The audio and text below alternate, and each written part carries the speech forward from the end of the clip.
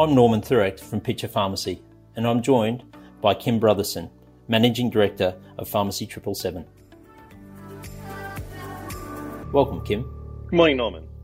Kim, the last couple of years have been an interesting period of time for pharmacy. There's been a lot of challenges. Can you just explain to our listeners some of the challenges you've seen within your group? Yeah, certainly, Norman. I think the biggest start, obviously, for the whole industry is dealing with COVID, which has been a massive change with how we actually operate. And if you start strategic with the most important things, it was really dealing with the staff and their safety, their anxiety, and then also to our patients at that period of time. And early on, when you sort of have two phases to the pandemic, which was the pre-vaccination, whereby for the staff really stepping up, and I think the whole industry can be very proud of what they've done, is that they sort of leaned into the problem rather than retreating backwards. But that also created a lot of anxiety for the staff because they wanted to do the right thing by their patients, but that came at a risk. And then when the vaccines come through, then you're dealing with the anxiety of not having supply, does it work, and also the changing nature of how that was. And that's in the backdrop of still day-to-day trying to maintain services and good patient outcomes. Yes, you run a high service model, Kim, is my understanding, and managing the staff through that journey when during the pandemic, clearly they had to be within a certain proximity of the patient to actually deliver the service. I mean, was there fear? Yeah, definitely. But I suppose sort of reflecting back upon the question is that what I'm really proud of is how our staff has stepped up. So to give you an example, through the 70 stores under the 777 banner, we've done between influenza and COVID over 400,000 vaccinations.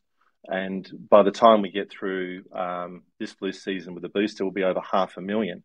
Now that's just a huge amount of extra work, but it was sort of what the public required at that time. So what we certainly found is that our business model, which has pharmacists at the front looking at patient outcomes and trying to fix the problems, that's really what the community wanted at that stage.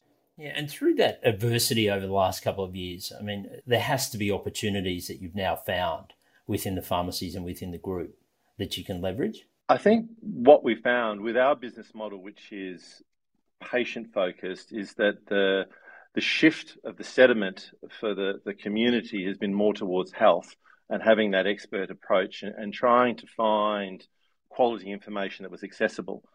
So with doctors harder to come and see, I think that's where pharmacy has been able to step up. And having pharmacists out the front and not in the dispensary has meant that we've been able to have those really important conversations and help deal with the anxiety and really try and work our way through the problems that each patient individually had. So you can't have a one-size-fits-all. It's sort of each patient has individual concerns and it's just being present to what they required at that time. And I think, 400,000 conversations just on the influenza and COVID vaccination alone are quality investments in the relationships long-term. Yeah, so if we just cast our mind back to March 2020, at the very start of the pandemic, and pharmacy was in the thick of it, copying a lot of paper scripts, fax scripts and the like, and then the transition through e-scripts. But if we just think about the Guild for a moment, they were in the throes of negotiating the 7th agreement, which would have been challenging in itself, but they delivered an outstanding outcome that started on 1 July. But they haven't given up on that opportunity to work with the government to advocate for pharmacy.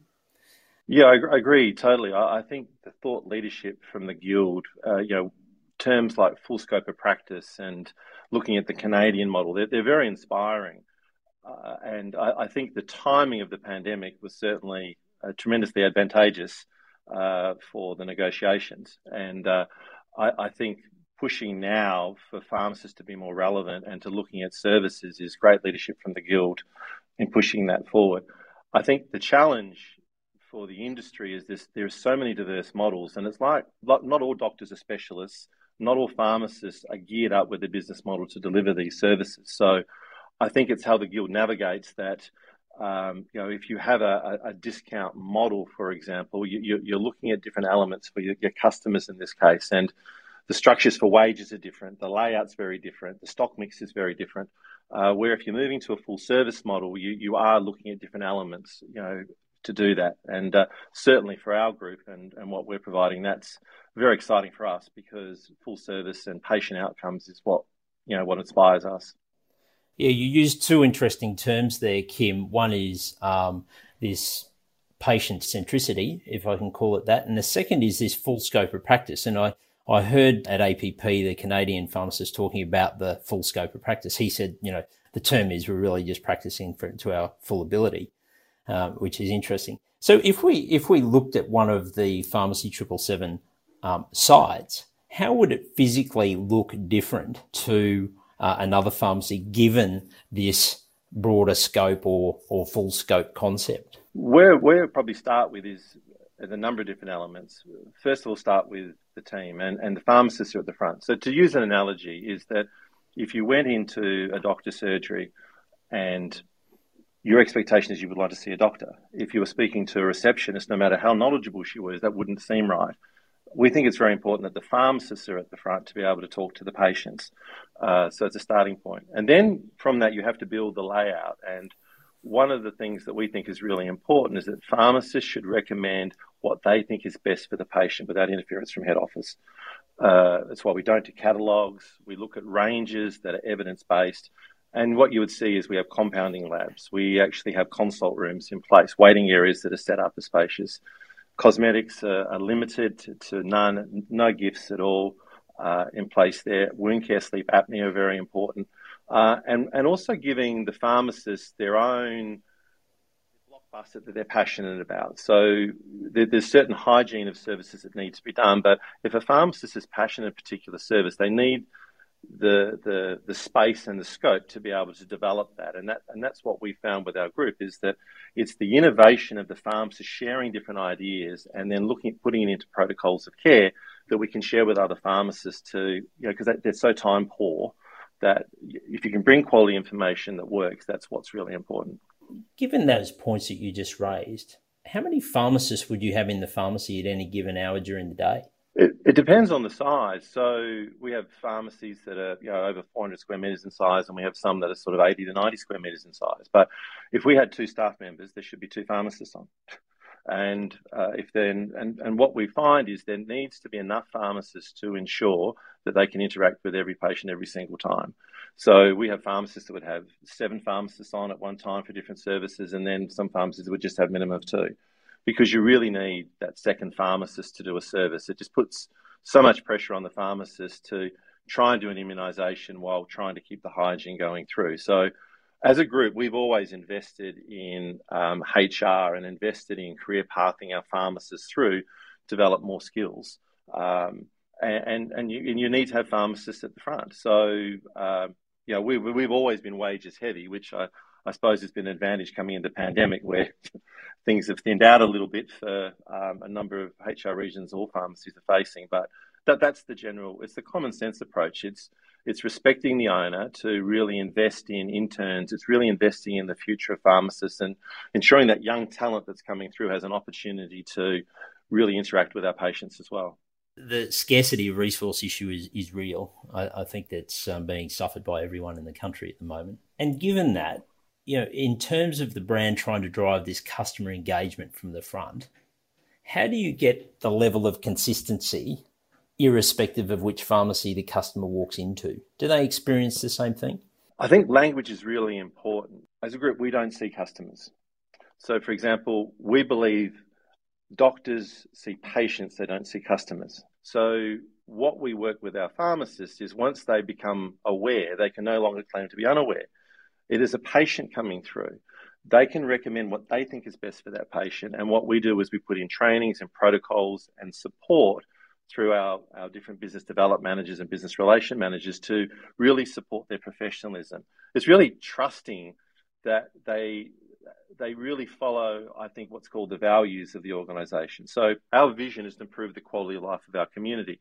That means the owners have to get out from behind the dispensary, out to the front, and even look outside their walls inside their community. As an independent community pharmacy model, we went into business because we really wanted to leave our own mark on our local community, how big that will be. That element's really important. The owners have to think about the community, what's important for them.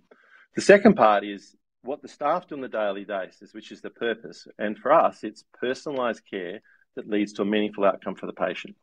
And then what we really look through is the values of the organisation, which is what a good decision looks like. For example, our values are professional, caring, exceptional service and growth.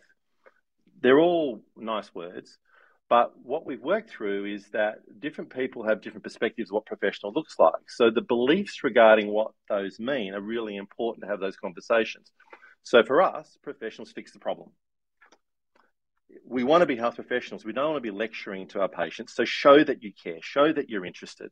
Exceptional service for us is you can't fix the problem then because you haven't built rapport or the person doesn't have time. Either book them back into another time to have the conversation or to connect them with another health professional. And then growth is the business will grow. So a good decision for us is, did you fix the problem? Did you show you care? Did you look after the patient? It's not about, if we had growth first, then you're dealing with more of a customer-centric model. Because if you, for example, if your business proposition is to mega save, discount save, super save, whatever it may be, what you're putting out there is that the more you shop, the more you'll save. If you're giving away discounts to attract people in, then you do need to sell more to make up that lost margin. So that changes the emphasis of what the pharmacists and the staff have to do. They're having all these conversations on price because that's what the business model says it's there to do. And there's very sophisticated business models that do it very well. What we work through is that, well, what we are is here to look after patients and do the best we possibly can. And what we found is when people understand the rules of the game, they're thinking, well, they're not unreasonable. And what we've found then that has helped the owners build consistency. You must actually invest an enormous amount of time, energy, and money, for that matter, in training, development, and just culture building activity. Is that fair? Absolutely. The role of the head office is really to support the stores. So the values that we look through the group, the values have to throw through the head office as well, which is as the groups get bigger, the fees have to get lower. Everyone has to see a win moving forward. There needs to be transparency. And when the owners are able to recommend what they want, it removes any conflicts of interest because it can't be that you have to recommend this product because there's a better process. And it also means we can be agile. So during this process is that we've been able to move very quickly to change booking systems, update protocols, bring in better products because we haven't had to rely upon, oh no, you have to recommend this because the head office has that in place there. So it makes it a very simple game. What's the best possible product? What are the owners saying is really, really working? And having our business development managers, and we've got 9 of them for 70 pharmacies, working on the protocols, the booking systems, the special areas like sleep apnea, compounding, wound care, all these areas, and even the guild programs, as amazing as they are, they still require a lot of work to make them as simple as they possibly can and to incorporate them into the workflow for the stores. Yeah, the Guild do an exceptional job of negotiating the income, but it is ultimately up to you to roll it out in pharmacy. If we think about the pharmacists, they must be professionally quite rewarded in this process, right? Because they're doing what they qualified to do. I think, well, the biggest reward is that if your business is not growing, it's dying. So when we're looking at benchmarks, our patient numbers have significantly outperformed the market, and we have our results benchmarked through Pitcher Partners, so it keeps us honest. You know, there's no good thinking we're doing a wonderful job and finding that we're living in a bubble. So with the patient numbers actually increasing, that's a really positive actual sign that we're onto something that's relevant. And I think that's the great thing about our industry is that there are so many different business models to choose from. So the opportunity for pharmacists is to sort of stand out because you need to stand for something to be relevant. Because as an industry, if you asked a customer or patient, their experience of pharmacies is very different depending on which business model they've chosen. What we're finding, of course, is that the more interactions we have and the more consistency of the quality advice, where the pharmacists are dispensing their knowledge, their job is to give the best possible outcome. And it's not about selling more products. What we've found is that by doing the right thing, the products actually, they come through because there's an authenticity in the communication. If someone wants to go and buy the products elsewhere, all we know is that we've done the very best we can for that patient coming through. And it's just consistently stepping up and doing that. And we're finding that is working very well for us. Yeah, and to that end, you must go through a process in selecting the member or the owner to be part of the group. Is that a fair point? Yeah, I think definitely so. And I think for a lot of pharmacists coming through is that they're looking for the catch. They're looking for where's the hidden agenda, because their experiences sometimes is that there is some inconsistency or value clashes, that the head office has a different agenda, what's best for the stores. A lot of owners want some structure and they want some support, but then they find they have it and it comes with some side effects that they find quite annoying. So what we just outline is the rules of the game. As I've highlighted, this is the values we work through. This is what we expect. The owners of the stores are the culture captains. The staff respect what the owner inspects. And what we do is we sort of look at, rather than saying this is how you'll do it, we can sort of take them through a process to show them opportunities that they might be missing in their business. So we can show them other examples of where there's a store that's very good in compounding, or it's very good in sleep apnea, and developing a consistent protocol of care that helps them build that consistency with their team that's very, very simple to follow. Kim, you mentioned a moment ago some of the services that head office are working on and trying to deliver for pharmacy. How is that playing out? It plays out through the fact that we look at all the different blockbuster areas that are working in different stores, because we found different pharmacists have passion for different areas and they invest so much of their time into it. And what we have from the head office is we have the business development managers put the protocols together, put the systems together, put the training through our training academy in place. And then, because a lot of the pharmacists are so time poor, we can help with the implementation of the training of these different modules in place there. So we have, for all the different blockbuster categories, a business development manager that specialises in that area to ensure that there's sort of some thought leadership in those areas around that consistently in place there. What we also find is we get a lot of the members together who are passionate about these areas, and we have discussions, and it's amazing when you get a team of passionate people together, the innovation and the ideas that come up.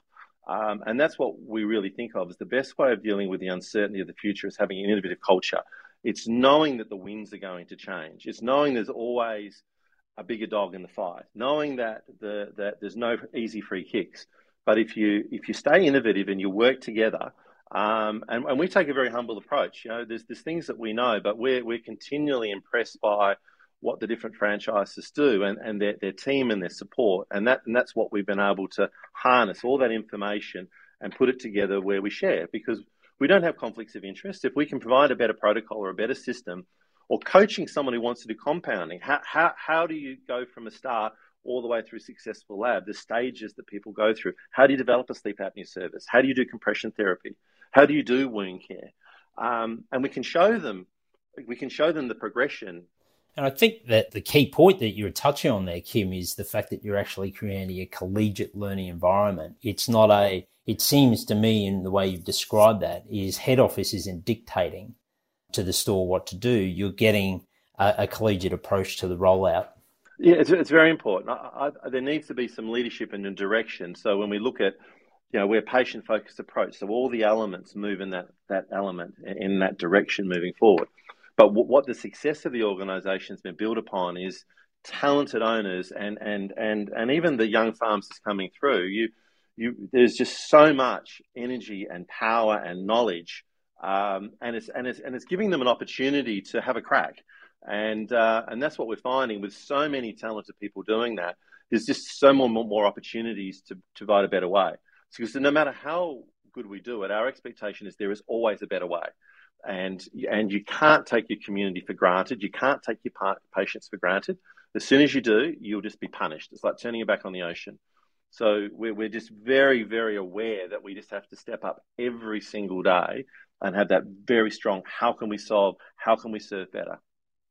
Kim, you have a wonderful enthusiasm for pharmacy. I think I know the answer to the next question. How do you see the future of pharmacy? I believe that the population wants to live with dignity in their home for longer periods of time. So I think that, if we look at health, I think that's going to be a major focus. So I think there's a huge opportunity for pharmacy in place here.